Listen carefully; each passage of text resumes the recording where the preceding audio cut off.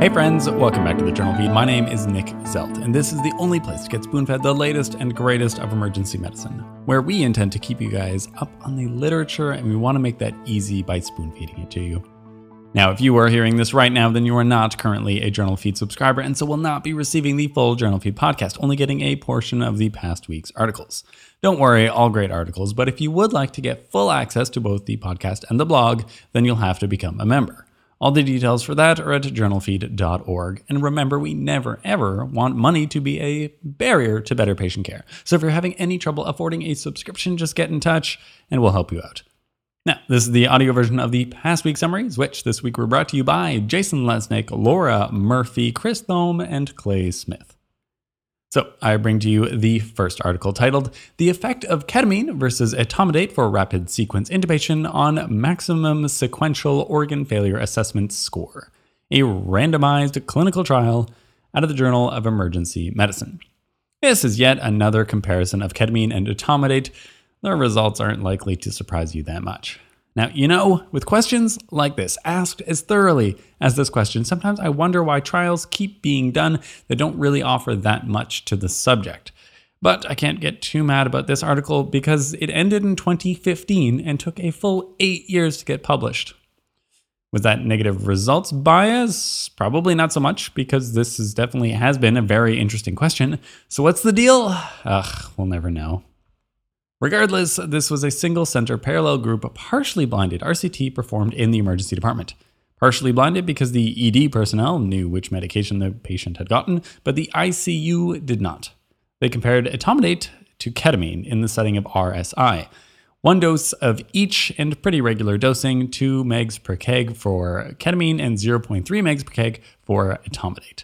They recruited 143 patients in all. The primary outcome was mortality, but they actually changed it partway through to a maximum SOFA score within 3 days of hospitalization.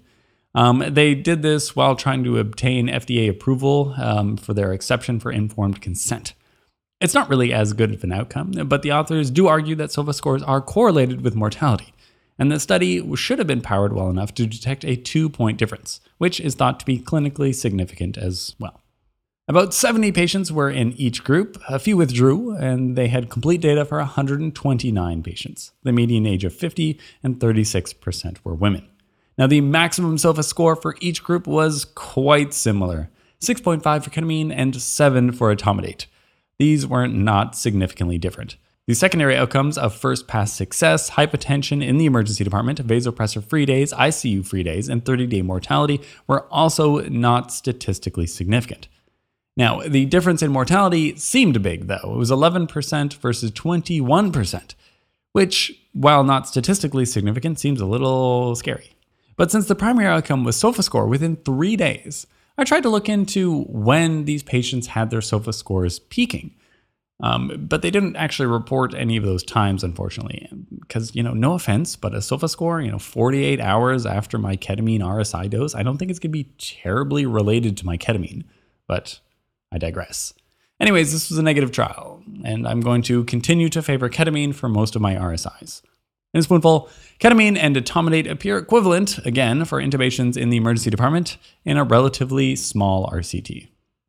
And then we skip to the fourth article, titled Effect of Viral Illness on Procalcitonin as a Predictor of Bacterial Infection in Febrile Infants, out of the journal Hospital Pediatrics.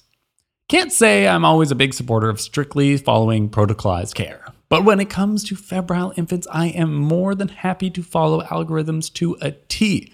It's something that's well studied and clinically hard to be certain if patients don't have anything scary. This article works to kind of perhaps disrupt the pathways that we've come to love. Not a complete overhaul, but it raises an eyebrow, that's for sure. Okay, so one of the components of the septic workup in infants is the procalcitonin. In theory, this should be elevated in the case of bacterial infections, but not so for viral infections. This is a distinction which we want to make in little kids who are still going to get all the regular colds that all of us get. Now, the American Association of Pediatrics recommends a procalcitonin cutoff of 0.5 nanograms per ml as positive for further workup for bacterial infections, likely meaning that this kid needs an LP. Here's the catch, though. Not only do viral infections not usually increase the procalcitonin, but they might even suppress it, even in the presence of a bacterial infection. So that means that having a confirmed viral infection could confound your procalcitonin testing. These authors looked at 663 infants aged 8 to 60 days and found that the procalcitonin was indeed lower in infants who had bacterial infections and also had confirmed viral infections, compared to those who had bacterial infections but no confirmed viral infection. The median procalcitonin score was 0.36 if they had the virus present and 0.89 without. So when it's positive, it's great. It remains specific, but you lose some sensitivity.